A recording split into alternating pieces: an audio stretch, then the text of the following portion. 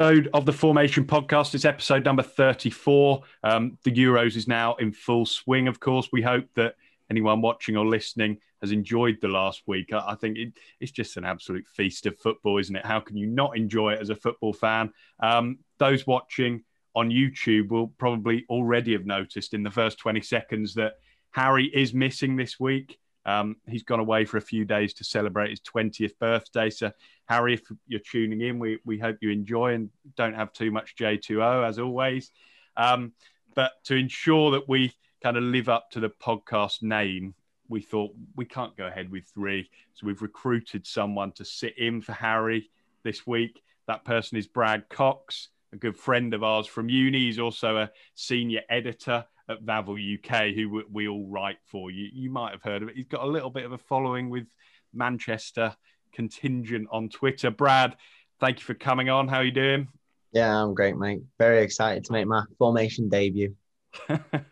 We're excited for it as well.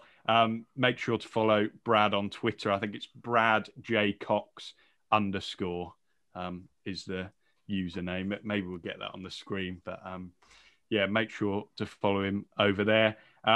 Match day one of the Euros is complete at the time that we're recording this. So before we get into kind of going through it group by group, because that's kind of what we want to do today, look back on what we've seen, but also look ahead to maybe what awaits us in the knockouts, even though they're a bit of time away. Before we get to that point, Devon, would you say that the tournament as a whole so far has lived up to your expectations? We've only had 4 or 5 days, of course, but what have you made of it as a whole? Definitely. I mean, the introduction to international football for me, I think really the South Africa in 2010 was the first one that I watched, and it wasn't the greatest, and then it seems to have got better and better per year, and I think we've had some really exciting games, some really intriguing ones, and I think where we are currently now with our lives, this has been one that we've actually took more interest in other areas. Yeah, absolutely right. Because as you say there, with all of the coverage that surrounds a major tournament, I'm not sure we would have realised it in previous tournaments, what with who we're following on Twitter and everything else. So I think that's a fair point. Another thing to mention is fantasy football. Before I get on to mentioning a league code, Sam, I'll ask you, how's the first match day gone for you in terms of the fantasy world? You're shaking your head. You're not that impressed. Not good. Lukaku saved me in the end from having an absolute nightmare, because I had quite a few players that didn't start, like Neves and players like that who didn't even touch the pitch. So I had a few 0 points in there. So looking to bounce back over the next week of football. Yeah, I think anyone with Lukaku or Ronaldo did a pretty good job, because I think they both got 2, which meant 10 points, didn't it?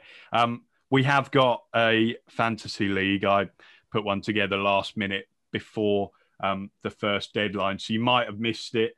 It's on the official UEFA game. The code for that is 28BBYXBH02. It's a bit of a mouthful, I know. It's all in capitals. I think even though we're a one match day, and if you still wanted to join, then go ahead and join it. So yeah, feel free to get involved with that.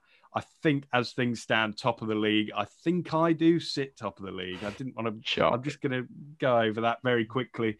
In second place, the name of the team is Leave My Barcelona, which I thought...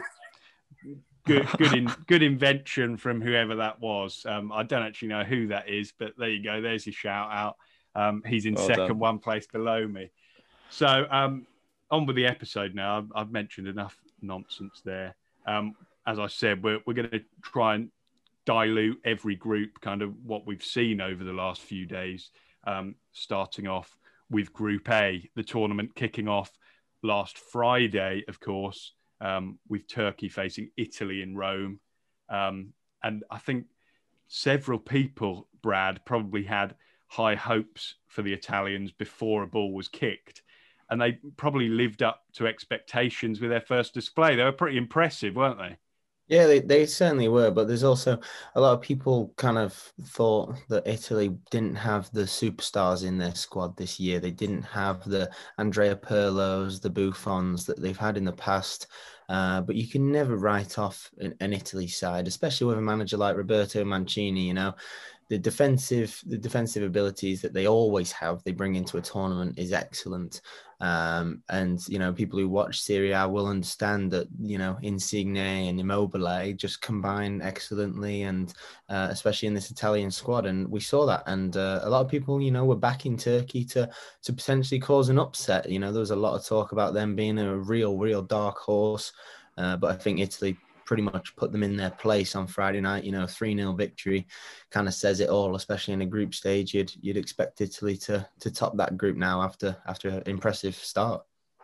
Yeah, absolutely right. And it's interesting you say there about how they're not a team of individuals. You know, you can really see the team ethic there. And I think that kind of shone through with that last goal, even though it originated from a mistake. The link up there was quite impressive to see, wasn't it? Yeah, it was, especially because in that group, you know, you got Switzerland, Wales, and Turkey, and you're kind of looking at where they're going to face an issue in this group. Who could cause them an issue? And you would have said probably Turkey most likely to cause them an issue. So to beat them 3-0, get that 3+ goal difference as well is always big in a group. But you've got to be looking at probably Switzerland will cause them could cause them an issue. I think they'll be too strong for Wales, so I think they're definitely favourites to top this group. Sam, would you agree with that? Do you think Italy should coast through as group winners? Yeah, it was a very impressive performance. There was obviously a lot of pressure on them going into the game, being the opening game of the tournament at home in Rome. But they were just brilliant, especially in the high press in the second half. They completely suffocated Italy, and players that Brad already mentioned, Insigne, Immobile, and also Spinazzola, they led the line excellently. And like I said, Turkey was probably their biggest challenge on paper going into the group. So I'd say they're comfortable for the top of the group, yeah. And Devon, I think kind of after the game, if you'd taken maybe just one look at Twitter, then it would appear that anyone who was backing Turkey before had kind of written them off already after this performance, which ultimately wasn't a good one, but they still came up against an Italian side who looked really strong. So are we wrong to write them off already? We know they've got Wales next up, but do you see them bouncing back? I do think they have a generally good squad, and I think that it will maybe a little bit of a case of, you know, the first game of the tournament, all eyes on them. They got a little bit nervous, obviously still quite an unknown entity, but I think they knew what kind of game it would be like. I think they knew that Italy would just have all the pressure, keep the ball.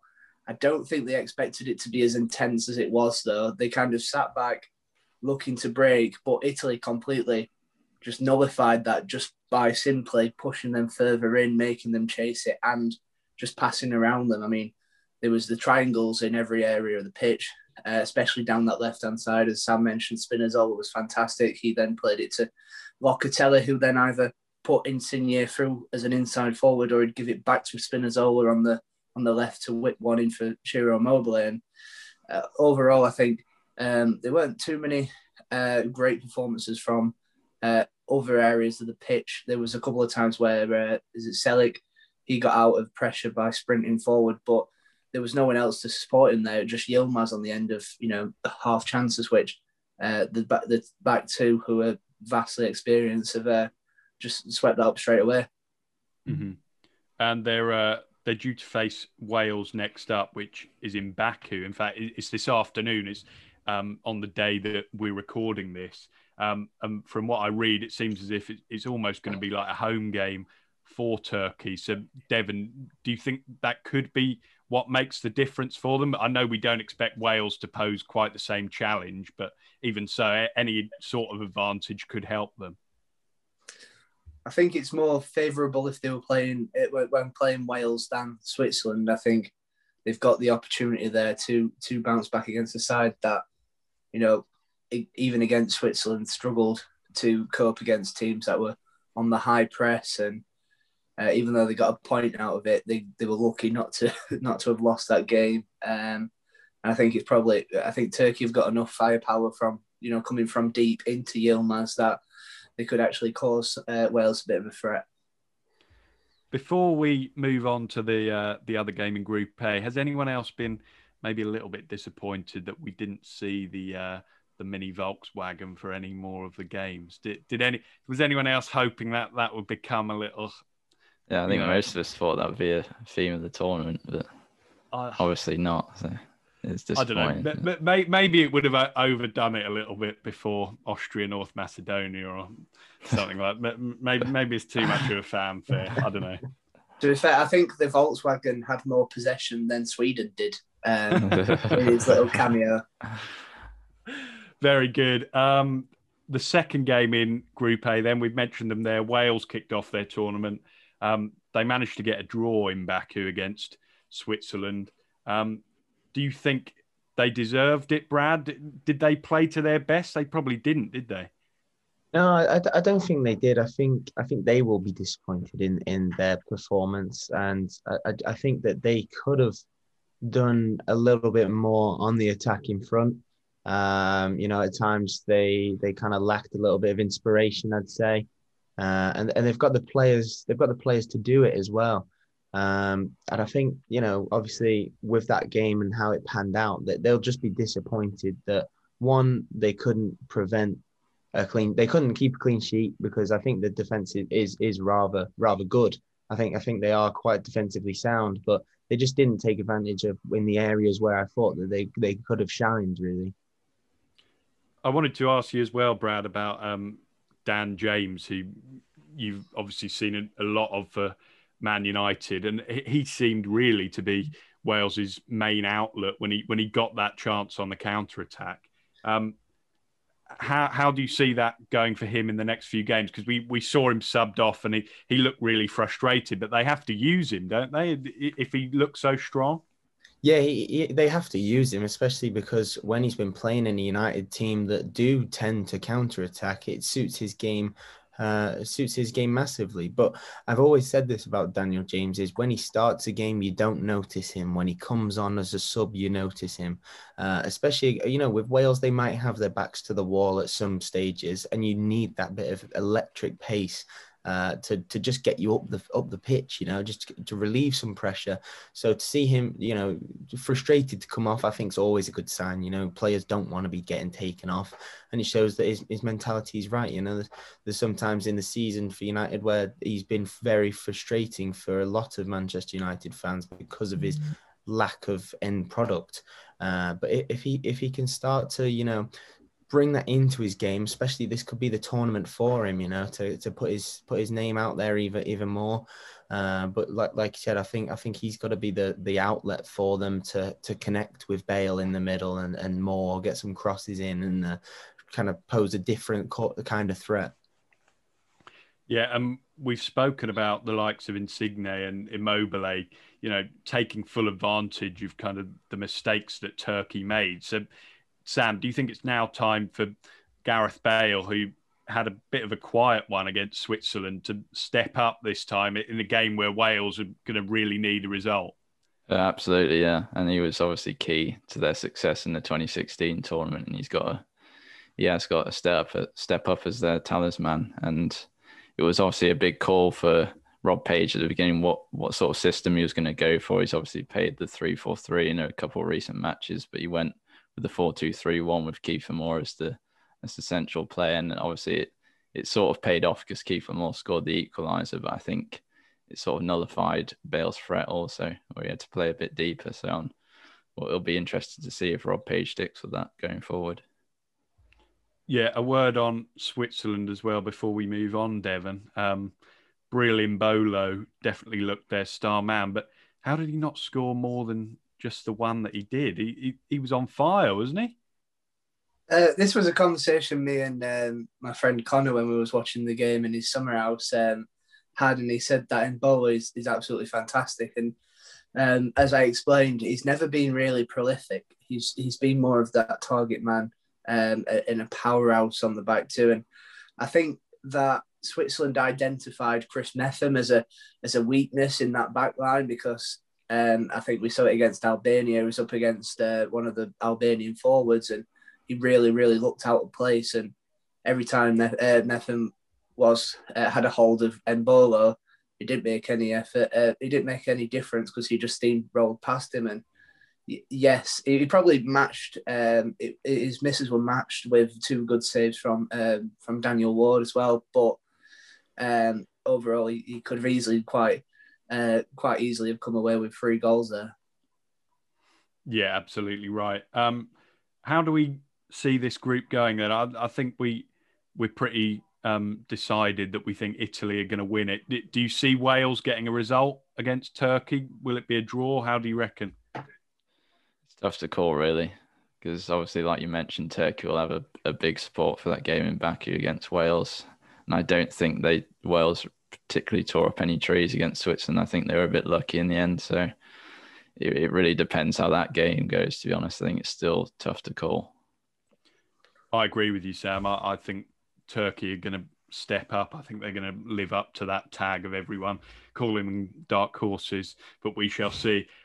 Moving on then to Group B, and the first game in this group will sadly be remembered not for the result, but for the incident that happened.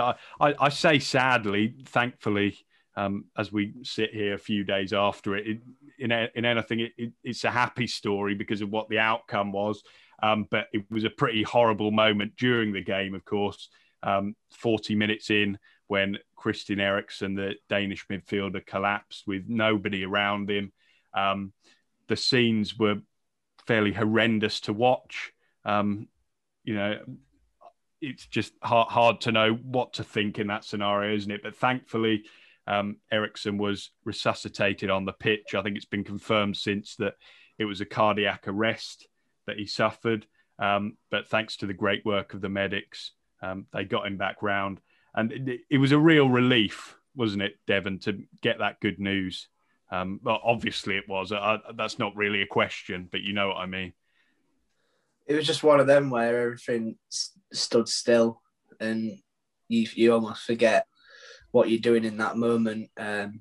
I was actually out and I missed most of the first half of that game anyway, and we were just sat at a golf driving range, crouched around the phone, and everyone there just stopped in complete shock and panic. And I think it's one of them where you just don't know how you're going to react until it happens. And you got players like Simon Kjaer and Kasper Schmeichel that have got a lot of plaudits, and deservedly so, for how they reacted to it going off. But obviously they were a bit force of hand to carry on, but the spirit showed to actually take it and continue with the game. Showed a lot of spirit, but just thankfully is all right, because it was just a horrible moment, and I don't think the BBC covered themselves in any glory with what ensued. Yeah, I think it's difficult. It's a difficult one for them, isn't it? Because I think they said that all of the footage is controlled by a world feed, but then I suppose they're also in control of what they show and what they don't show. So it's hard to know how they would have done it differently. I'm not too sure. Surely there'd be a button where they could just switch it straight back to the studio. Yeah, I think you're probably right, but I kind of think there's a place for maybe defending them as well, in that people didn't want to be left in the dark about what was going on. Although I suppose by that point, kind of everyone did know what was going on, didn't they? I think they would have done it a little bit differently looking back now, but obviously heat of the moment probably is a situation that we don't see often at all in football, just a shocking situation. Maybe their reaction was probably justified in a sense. Yeah, I think that the footage, for example, of Eriksen's girlfriend or wife was not necessary at all, as you say, Sam. There is, of course, a debate here that came when the game resumed, as Devon mentioned, because the game got back underway and was concluded less than 2 hours after the incident actually happened. And Denmark, you'd have to say, before the incident happened, they were right on top of Finland. They might not have scored, but I think it's fair to say they were going to. After the game, quite understandably, they just were not in the right frame of mind. Brad, do you think it was right that they had to do that? Would they have been better off? I think someone said that they had the option for 12 o'clock the next day. Would they be better? Would they have been better off doing that, or is it all hindsight?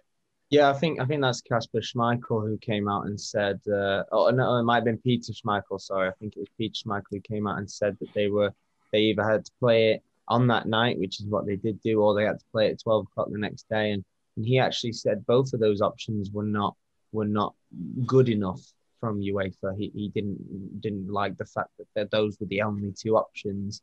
But UEFA, a situation like this just so unpredictable. You don't put any timestamps into your calendar for a situation like this to happen. Do I think they would have been better off playing at 12 o'clock? Who knows? That's such a difficult question that you only know as a player. You'll only know as a player when answering that question, because you only know yourself if you're ready to play. And a horrible situation, maybe 12 o'clock, it just would have been the same thing, because I don't even, did we know that Eriksen was okay by 12 o'clock the next day? I'm not too sure we did. But I think the news came out after, did it? After 12 o'clock? Because I was thinking, basically, if they knew he was all right, maybe they would have, picked themselves up a bit more for that kickoff time.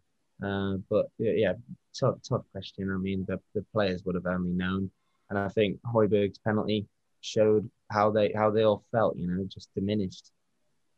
Yeah, I think I read somewhere that a few hours after kickoff. No, a few hours after the incident, so before they got back underway, they had a FaceTime call with Eriksen or something like that when he told them that they should go and play. But Sam, do you think they were really in the right state to do that? That they might have said it to themselves, but really that they must have still been numb from that incident, because it was really traumatic, wasn't it? You do get the feeling that they were coaxed into it, pressured into it a little bit by the authorities in the end, and they probably weren't in the right state of mind to be making that decision for themselves. But like Brad said, it's hard to speak for them. Like, only they would really know how they're feeling in the moment. And the game obviously went on. The result wouldn't have mattered too much to them in the end, knowing that Eriksen was all right. So,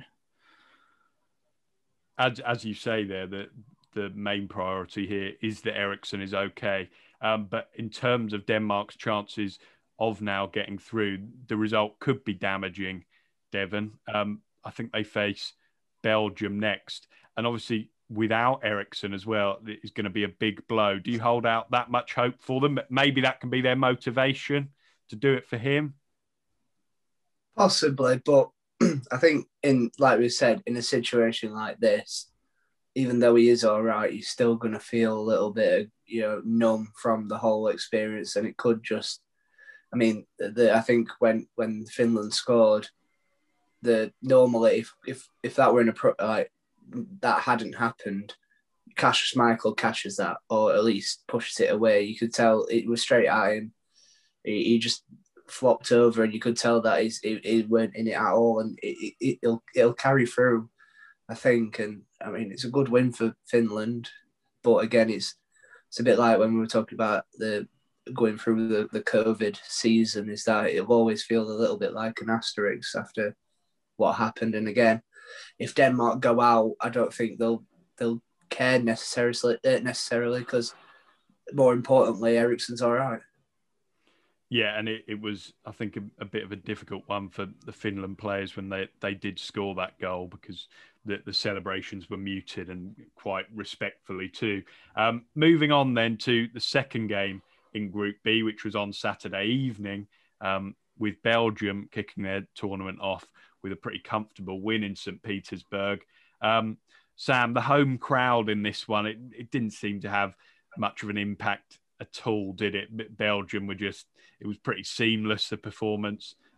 Some nice goals in there as well. Yeah. Obviously, it being sort of the last chance of the golden generation, there's a lot of pressure on Belgium and Roberto Martinez as well. But Belgium, having scored 40 goals in qualifying, led Romelu Lukaku leading the line with the season he's had for Inter. It was always going to go one way, and it did. And it was just a brilliant performance from Belgium, really. Brad, do you think this is similar to Group A, and that Belgium will probably run away with it? Yeah, almost definitely. I mean, you look at the squad, and they've got a spine. Every squad I look at, I look at a centre back, midfielder, and attacker, and they've got the centre backs in Alderweireld and Vertonghen with great experience. You've got Dendoncker and Tielemans who've got Premier League experience. May not be Dendoncker may not be the best for his club at times, but that Premier League experience will always kick in a big tournament like that. And then you've got Mertens, Lukaku, Carrasco. I think that front three is quite underrated, to be honest, because Carrasco, he had a very tough time over when he was playing in Asia, but he's come back and he's really turned it on his head. And Mertens, I mean, the goals they speak for themselves in Italy. And like Sam said, this season Lukaku has had, a lot of people forget how good Romelu Lukaku was for Manchester United as well. His goal scoring record was what a striker would have wanted. And some United fans may have felt that they let him go too soon. And I think ever since that, he's had a point to prove, and boy has he done it. And now he's doing it in the European Championship as well. So yeah, definitely back Belgium to win this group comfortably. Yeah, and Lukaku as well, as you mentioned there, starting off his hunt for the Golden Boot with 2 goals. Devon, do you think he'll maybe see the group stages as a good chance to pull ahead a little bit in that race? Because he's got Denmark and Russia. No, not Denmark and Russia. Denmark and Finland still to come. So there's more goals to be had there, isn't there? Definitely. I mean, as we've alluded to last episode, there's sometimes the top scorer doesn't get that many. I mean, in 2016, the top scorer was Griezmann with 4, I think, and the year before that, in 2012, there was about 5 different goal scorers all on 3. And as we've already seen, I think that 2 is the most that people have scored. And Lukaku, again, in his stellar form that he's showing, would probably back himself to score in every match. And you look at where Belgium come through, everything comes through him, and he's on the end of everything. And even when Meunier scored, he had a little bit of involvement in that. And I just think he's unstoppable, especially with the season he has had, as Sam said. They'll only get better with De Bruyne still to come back as well. Probably Axel Witsel will come into the team as well. He's not played a lot, but he is important to them as well. Obviously, they would have worried a little bit when Castagna went off. I think he had a fractured eye socket in the end, but like Devon alluded to there, Meunier came on and scored and assisted, so that would have alleviated any worries. The problem with Meunier is that he's shown his frailties from his time at PSG and at Dortmund. I think he's terrible defensively, but he does spring up with a couple of magic moments. And I think in 2018 we saw that he was a competent defender and attacker in that one. I just don't know what's happened in his club form, but he's. Castagna, it wasn't a nice one either, was it? No, certainly not. We will move on shortly with Group C. Group C then, that began with Austria against North Macedonia. When was that? That was after the England game, wasn't it? So this might have been a game which a few people missed if they were out of the pub. And I think it was maybe one people looked at and they were like, oh, we'll give that one a miss. But it was still one that was worth watching. It was Austria who managed to secure their first ever victory at the European Championships. They were big favourites to win that game, but I think North Macedonia, Devon, maybe surprised a few people with their performance. It seemed they competed fairly well in that one. Competed is probably an understatement. I think they came out with both fists up. It was more of a fight rather than a football match. I think North Macedonia really got under Austria's skin, and it wrongly seemed. Austria were negative. Don't get me wrong. When we when we played them the other week in a friendly, they were negative then. But I think eventually the quality kind of rose to the top rather than. And I think it was probably part and parcel with North Macedonia getting a little bit tired. I think they've done a little bit too much running about, and in spells in that first half, especially, they did look like they could take the lead, but. I think overall Austria just looked the better. Marcel Sabitzer as well being the main difference. He was there taking a lot of a lot of the hits, but also giving it out, and his quality on the ball is absolutely. I mean, he's highly rated anyway, but he was literally everywhere. I'm not sure which position he was supposed to be in, but overall, just probably an encouraging start from North Macedonia. It looks like to be, on the face of it, it looked like a group that everyone sort of pushed out of the way, but starting to shape up to be quite entertaining, this one, especially if the North Macedonia's youngest ever goal scorer in a European Championship scorer, Pandev, can spice it up a little bit. Yeah, and you mentioned there the quality kind of making the difference. And I think it was for the second Austrian goal, that David Alaba cross from the left flank. That was the difference. He was it? everywhere. I mean, Dev talks about Savitzer being everywhere, but Alaba was playing that like sweeper role. But like you say, he ended up wide left for that to put that cross in for the second goal. So he put the country on his back really in that game. Mm-hmm. I think Alaba's done that for years though for Austria, hasn't he? And then him and Sabitzer are kind of like just they'll set up a formation of 9 and then go, right, you two just play wherever you want, because they'll create anything. I mean, the ball over for Liner in the first half, I mean, that was a tremendous volley, wasn't it? And obviously the ball for Gregovic, both of them just being key in each goal. And on Altovic, apart from George's mishap on the TikTok, rounded it off perfectly, which for some reason on Altovic just looked completely miserable that he'd scored, and fair play. Yeah, I thought we were going to get through this without mentioning that mishap, but fair enough. We'll get onto the TikTok at the end, actually. Make sure you get over there because there's lots coming out on there each day. But no, I don't think the Arnautovic celebration surprised too many people who've seen him play regularly, because he's a little bit of a hothead, isn't he? But the second game in this group was very entertaining. 5-goal thriller between the Netherlands and Ukraine. Brad, do you think it was probably the best game of the first batch so far? Yeah, absolutely. By far the best game. I mean, the ups and downs that both teams had to endure was just so excellent to watch. And I think a lot of people have kind of glossed over the fact that Liverpool are losing Gini Wijnaldum this summer. And I think, this game kind of proved that they're going to miss him a lot. They really are going to miss him. And just, getting off the Euro topic just slightly, but PSG have got themselves an unbelievable midfielder in Wijnaldum, and a midfielder they've not had in a very, very long time. So I think it's very much so Barcelona's loss and PSG's gain, because he showed against Ukraine what he's so capable of. His finishing, the way he dominates the game in midfield. He can bring the ball forward. He can be back winning tackles as well. And the Netherlands are looking good. Especially with Memphis Depay as well. They've got threats all over the pitch, which is always interesting to see. But then again, Ukraine caused them issues. I think for the Netherlands, if they are to, I do think they'll get out of this group stage. Whether they top it or not is a different matter. But if they do get out of this group stage, I think it'll be defensively is where they have to tighten up if they are going to cause any true threats. With no Van Dijk, I mean, that affects every team. We saw how it affected Liverpool in the domestic season, but even more so with a national side when you lose one key player like that. Yeah, maybe Liverpool will realise how much they miss Wijnaldum when Kenny McLean cuts through them on the opening day of the season. But we're not talking about that.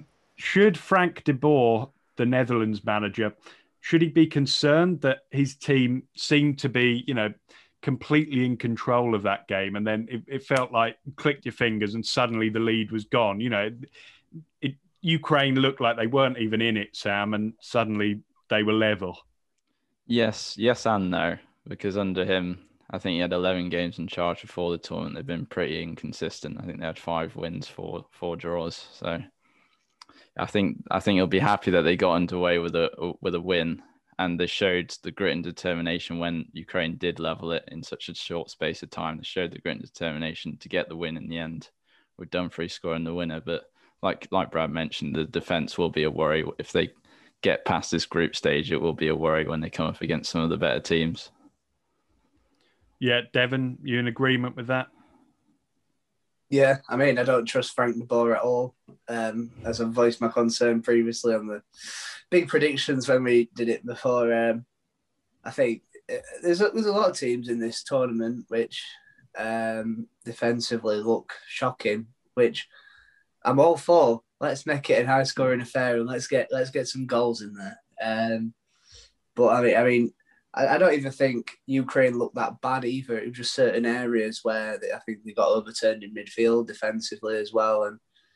And I mean, I'm just going to say that it was just an entertaining game to sit back and just watch, wasn't it? Especially after the successes of the early kickoff.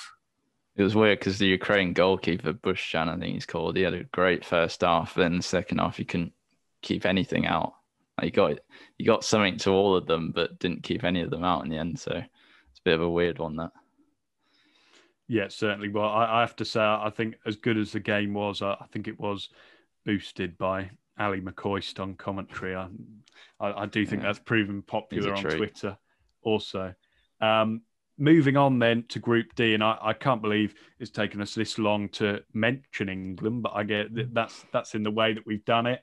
But England did win their opening game. It's the first time they've ever won their opening game at the European Championships. It was probably the game that before the group stage England fans were most worried about, but they've come through it. Brad, what did you make of it? How impressed were you? Yeah, really impressive from England and quite disappointing from Croatia, I have to say. I don't think they did anything really in the game. And you know, how good was it to, you know, be back in pubs watching the game? It was absolutely excellent, you know. Throwbacks to 2016 and for older people than us, you know, 2012 and Euro 96. So you know, absolutely great scenes in the pubs. But you know, whilst we're actually on Group D, I'll give you my selection. I think Czech Republic are going to make the quarterfinals. That's my bold statement. Ooh. I think they're going to beat Croatia, and I think Croatia could finish bottom of this group. Do you really? Well, but we should say, but Brad was teeing it up while we weren't recording. He was saying he had a bold prediction, and there we have it. We'll come on to Czech Republic in a minute. I just wanted to mention with England the bold selection calls that Southgate made. You know, the team was linked earlier in the day. There was a lot of a lot of bad reactions to it. Absolutely, like so much excitement for the first game, and then the team comes out, and then it's doom and gloom. But Sam, how much credit does Southgate deserve? Because I think Gary Lineker mentioned it on the coverage, but all of the bold calls that he made seemed to pay off, didn't they? Yeah, the strangest one was going with Trippier at left backs, and we had two actual left backs who had brilliant seasons in Chilwell and Luke Shaw. But you know, he had a pretty good game, and he has played there on a couple of occasions for England, and he showed that he's quite comfortable in that position still. And obviously Sterling in for Grealish, and he scored the winner. Phillips in midfield, he was brilliant alongside Rice. I wasn't sure that those two could play together in a midfield. I thought they were a little bit too similar, but Phillips showed he can play in that more progressive role. And for the goal, it was a brilliant little mazy run and through ball for Sterling to score the winner. So I think everyone was impressed with his performance in particular at the end of the game. No, absolutely right. And I hold my hands up. When I saw that team, I was one of the people, not publicly, but behind closed doors, I was saying, what the hell is he doing starting Phillips? And I was proven wrong, as were a lot of other people. Devon, Brad mentioned there how Croatia maybe didn't live up to the expectations, but do you still think this result sends a bit of a message out to the other big nations that England are here and maybe mean business, or am I overreacting by saying that? I think that there's a little bit of England bias in that, George.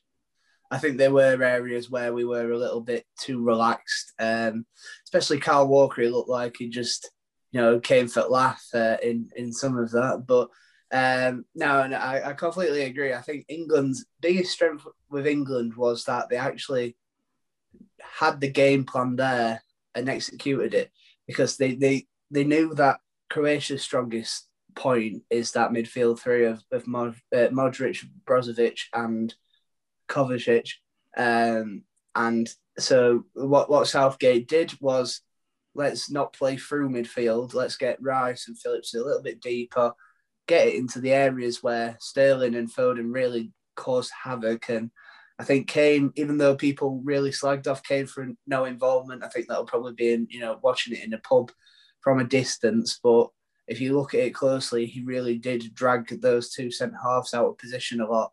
Especially is it Dida or Duda who just didn't look like he looked like he was more focused on Kane after his threats in the 2018 World Cup, which actually caused them more problems. And then also impressive thing for me was how Rice and Mount, and then a supporting defender as well, sort of closed down not a supporting defender, Sterling sort of closed down Modric on that right hand side. England's left. They stood the three players in front of him, forcing him to go back, and it was that as soon as he turned, then the high press started, and I think Southgate ticked all his boxes. It'll just be interesting to see, as Brad gave him high praise, is that how are we going to deal with the Czechs' dominance in the air, and how are we going to get past the very stubborn backline? Yeah, but I think lots of optimism on the whole among England fans going into their next two group games. Scotland, of course, is the next one, but the Scots were beaten by the Czech Republic at Hampden Park. Brad, you've given us your prediction. I'm going to give you the floor now. What did you see from the Czech Republic in this game that made you think they can go far? I saw a team that played together, and I saw a team that knew what the manager wanted them to do. And they had a game plan. They carried it out against Scotland. And at times, it did look as though it kind of was soak up a bit of the pressure and hit them on the break. But it was the organised chaos at the back that I was really impressed with by the Czech Republic. When they were under some threat by Scotland, I think they didn't panic. And for a side that, not many actually believe can do much, they've got that spine again. They've got that spine. They've got Kalas at the back, who is a really underrated centre-back, actually. And also Kufal at right back. Souček, we all know how good he has been. But now they've added the goal scorer as well with Schick. No one expected Schick to pull off those two goals. And no one expected him to score that goal. That will probably be the goal of the tournament. And if we see a better goal than that, then fair play, because it'll be very, very tough to beat that. But I think the thing about this Czech Republic side is they've added the goal scorer that not many people thought they had. They didn't think they were. A lot of people were wondering where this team was going to score goals. And Schick has now proven that, he's not just a guy up top to get a header in there. He has got the skill to do it as well. And with Souček bringing the ball forward, Kufal on the right, getting crosses in, especially with Janko on the left wing as well. I was really impressed with him against Scotland. I thought Scotland were going to be better. I do think Scotland were going to be better than they were, but Czech Republic were impressive. And, not to go back to the England game, but I think Croatia, I can't see goals in them. I can't see goals. Whereas Czech Republic, I see goals coming through Schick. And, maybe, if we're going out on a really bold note, Schick for the golden boot, I don't know. It's a potential. Maybe. I think you've made a good argument for them there, though, Brad. I think there's definitely good reasons behind it. But Sam, we should definitely mention Schick a little bit more. I think Absolutely. they were bigging him up on the coverage before the game about his record in qualifying, but I don't think anyone quite expected him to be that good. No, and that second goal was just 49.7 yards on it, and that was just brilliant. That angle from behind the goal, that slightly zoomed out angle from behind the goal, it shows how wide the ball actually starts and swerves back in. It's just absolutely brilliant. But I think I did mention it in the last video with Scotland. I think they're a bit pragmatic in their attacking approach, and they lack that width going forward, and they did in this game. I think Andy Robertson as the left wing back was the only one really getting forward into those attacking positions and providing that threat. He obviously had that shot in the first half, or in the second half, sorry.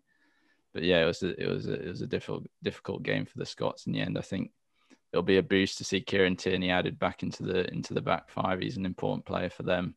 I think I did slate Che Adams in the last video, but I think they need to get him in for Lyndon Dykes. I think it was a naive performance from him, really. He missed that missed that chance, which was a big one and could have got them back into the game. But yeah, difficult start for the Scots.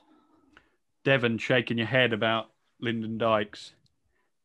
I think Scotland got it completely wrong with if you play Lyndon Dykes and Shea Adams together, because they were playing footballs into Dykes like Shea Adams would receive at Southampton, and I think Dykes has worked best for QPR this season when partnered up. Obviously, he struggled in the first half of the campaign, and then when they brought Charlie Austin in, that's where he started to flourish, when he had someone that would take the goal-scoring pressure off, which Shea Adams would, and he was there to win headers flick-ons, and really stretch the defence. And I don't know why Scotland didn't play with that two up top, because other than that, as Sam said, the width was an issue, which it was from one side. I think the right wing was non-existent, but the left, obviously, you'd hope that Tierney would have been the person supporting Robertson if he was there.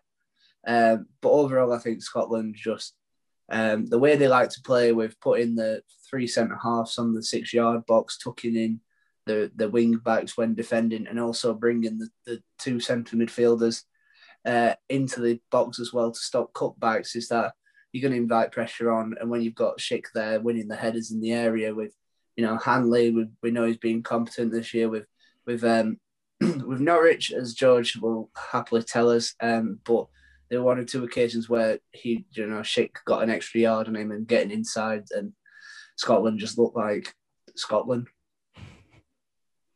Yeah, I think certainly there's room to improve for Scotland, but maybe it will come down to that last game against Croatia, because I think really everywhere across the park, England should be beating them, even though Scotland is going to mean a lot to them.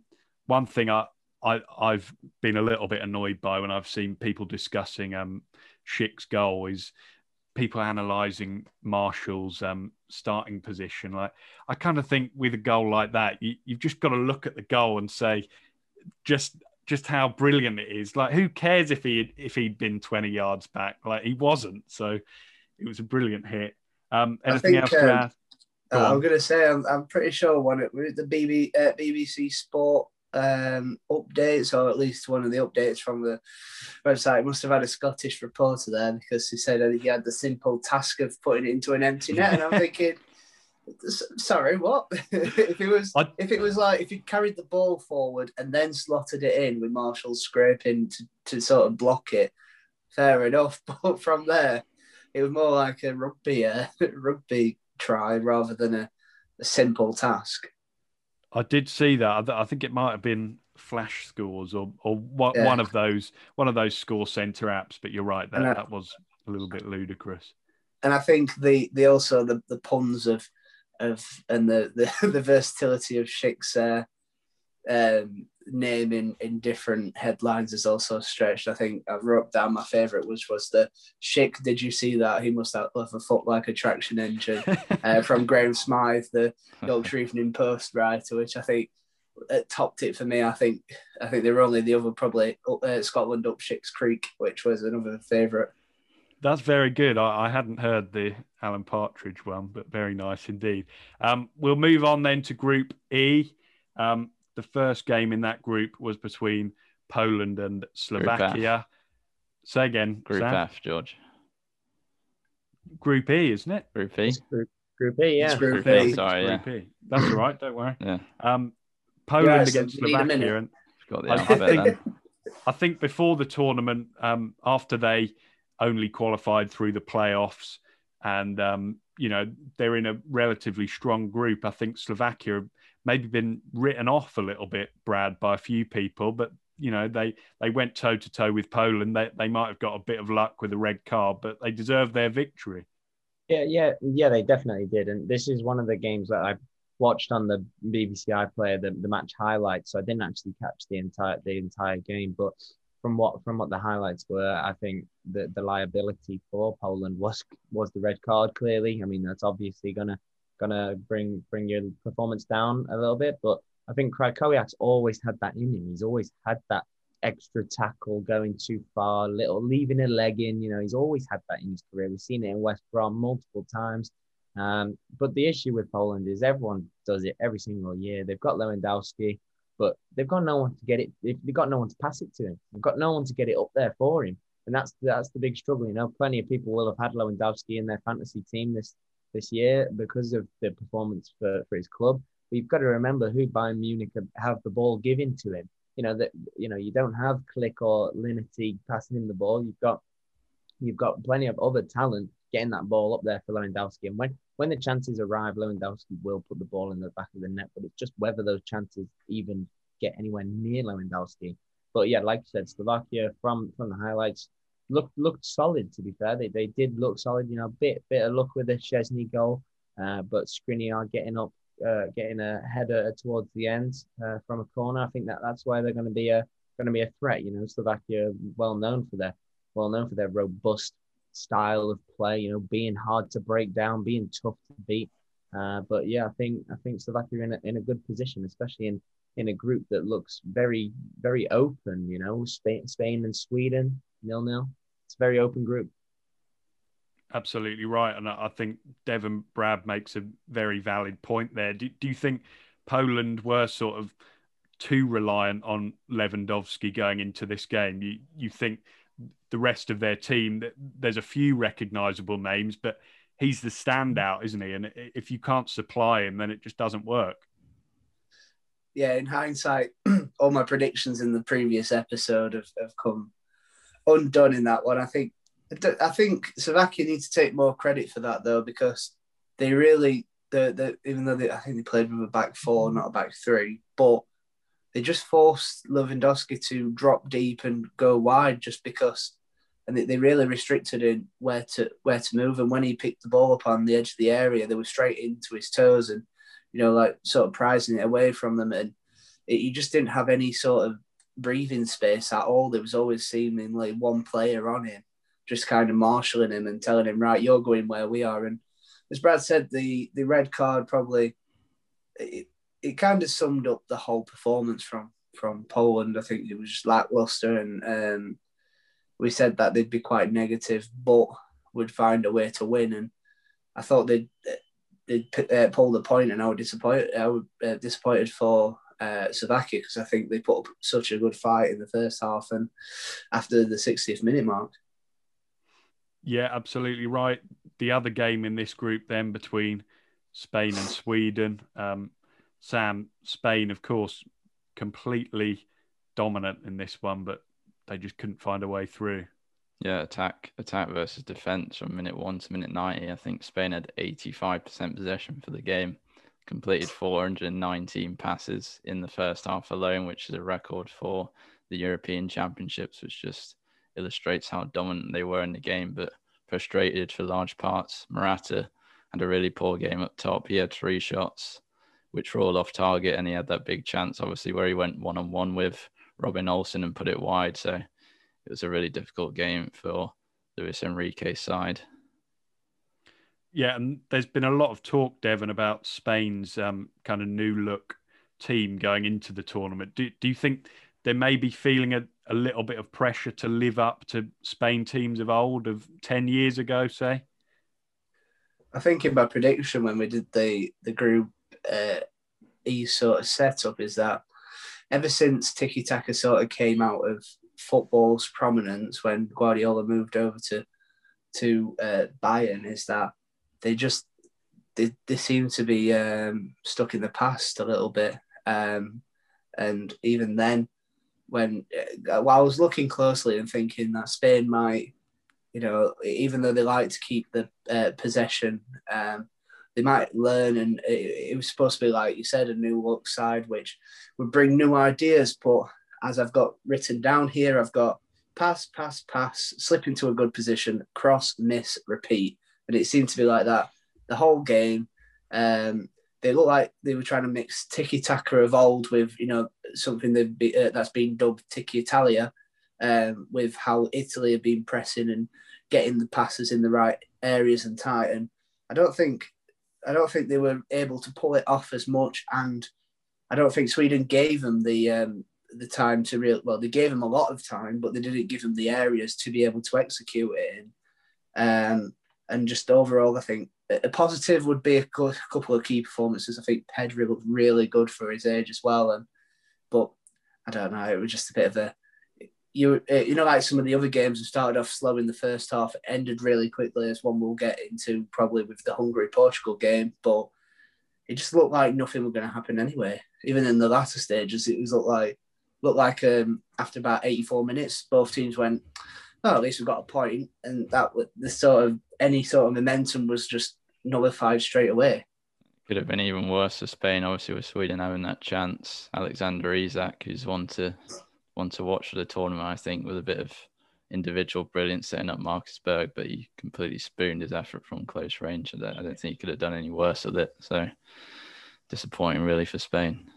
Yeah, and Sweden definitely deserve a bit of credit.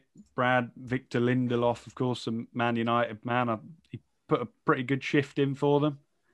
Yeah, Lindelof, impressive performance. And I think in this Swedish side, he gets to shine a little bit because in the Manchester United side, he's always got Harry Maguire and Luke Shaw kind of shadowing him and eclipsing his performances. And sometimes his performances for Manchester United go unnoticed, but in this Swedish side, he gets to shine and really put on his best performance. And he was just solid at the back, and just building off what you guys were saying about Spain not being clinical. They've got Morata up top, they've not got Fernando Torres up top, which in the past has been excellent for Spain, and Spain have always had a good striker in them, but they just don't really have it for me this year, and I don't think Spain will go very far in the tournament.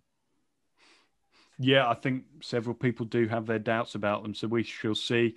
Very quickly then, we'll touch on Group F, the group that has most recently finished its first round of games, starting with Portugal beating Hungary. They beat them 3-0, but Sam, they didn't half make hard work of it, did they? Yeah, left it late, and it was a brilliant sight to see a full stadium, Puskas Arena packed to the brim, 60,000 fans, and that was just, like I say, it's been so long since we've seen that, but left it late, and Ronaldo starred late, as he usually does for Portugal, with again breaking the record for most goals in the European Championships, and now hot on the tail of that record for most goals in men's international football. So I think it was a game they had to win in this group, obviously, and they did in the end, and did it convincingly in the last 10 minutes. So they'll be pleased with that. Yeah. Anything we want to touch on Hungary? Because I think that crowd, as Sam said, really did make a difference. Could they cause France a problem? I guess the answer to that is probably not. Devon, shaking your head. I think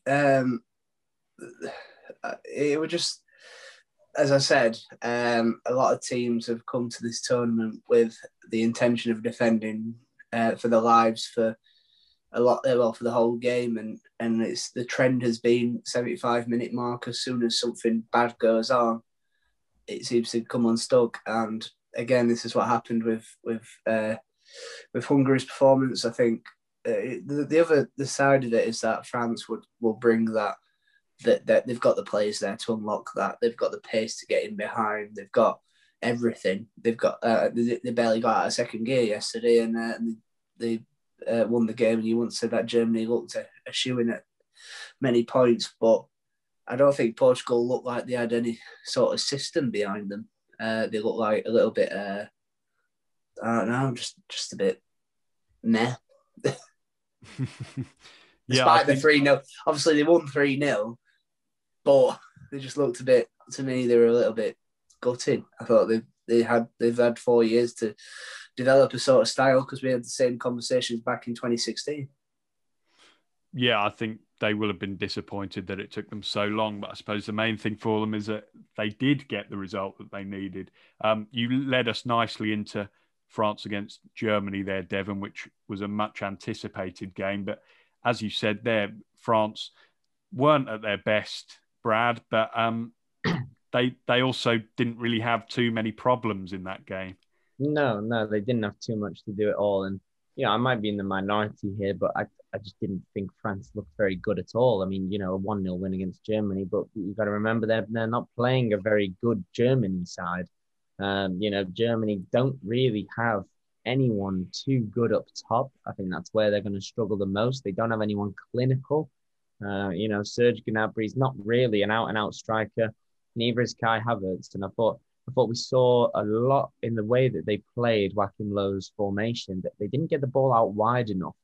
And they really struggled to get balls into the box, which I think will be an issue because, the teams that they have to come against, you can't go through the middle. You're going to have to go out wide. And, Kimmich was playing a right wing back, but very rarely got forward. So I think that's going to be an issue, especially in this formation that they're playing. But I don't know. I'm not. If I feel like if England were to face Germany, they wouldn't really struggle, even though it's always England versus Germany, the history. But I don't think England would struggle against them. But I think that, Dev was talking about Portugal not being too impressive. And I think that's because they are built on individual brilliance from Portugal. They've got Bruno Fernandes, Ronaldo, obviously absolutely excellent individual. But I've got Portugal to top the group. And I still think they will be.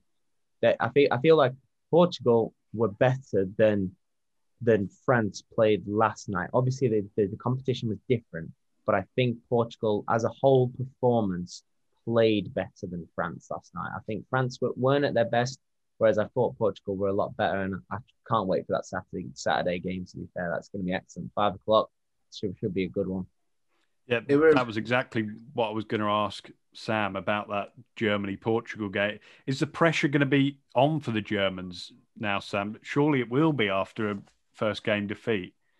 Problem for Joachim Löw is he's not really settled on a system or a best 11 really, which is something you really need to be nailing down before a tournament. But I did feel for Mats Hummels in that game as well. He's one of those players that was frozen out, obviously, playing in his first competitive game since 2018 for Germany, and to score that own goal was disappointing. But in front of the home support, like I say, it's going to be pressure on for Germany, and it's not going to be an easy game against Portugal. Yeah, there are so many good games to come in that second round. Portugal, Germany, England, Scotland, just to name a couple there. So there's going to be lots for us to review next week. But I think that's kind of us all tied up on this week's episode. So thank you very much for tuning in. We hope you enjoyed it. Brad, thank you for joining us. We hope you'd be happy to come on again if we ever needed to bring a sub on. Yeah, definitely. Thanks for having me, and enjoyed it. Thank you, mate. As we said earlier on, join the Fantasy League if you want to get involved with that. But to be honest, it's a lot of doom and gloom, the Euro fantasy. Who knows which players to pick? And of course, we can't leave you without mentioning the TikTok account, which we kind of mentioned halfway through. There is daily content going up on there. I think we've enjoyed kind of taking that on, haven't we? Because it gives you something to think about journalistically, kind of as the game is going on. So if you get a chance, go and check us out over on there at @_Fourmation, the same as the Twitter page. But that's all we've got time for this week. So we will see you next time.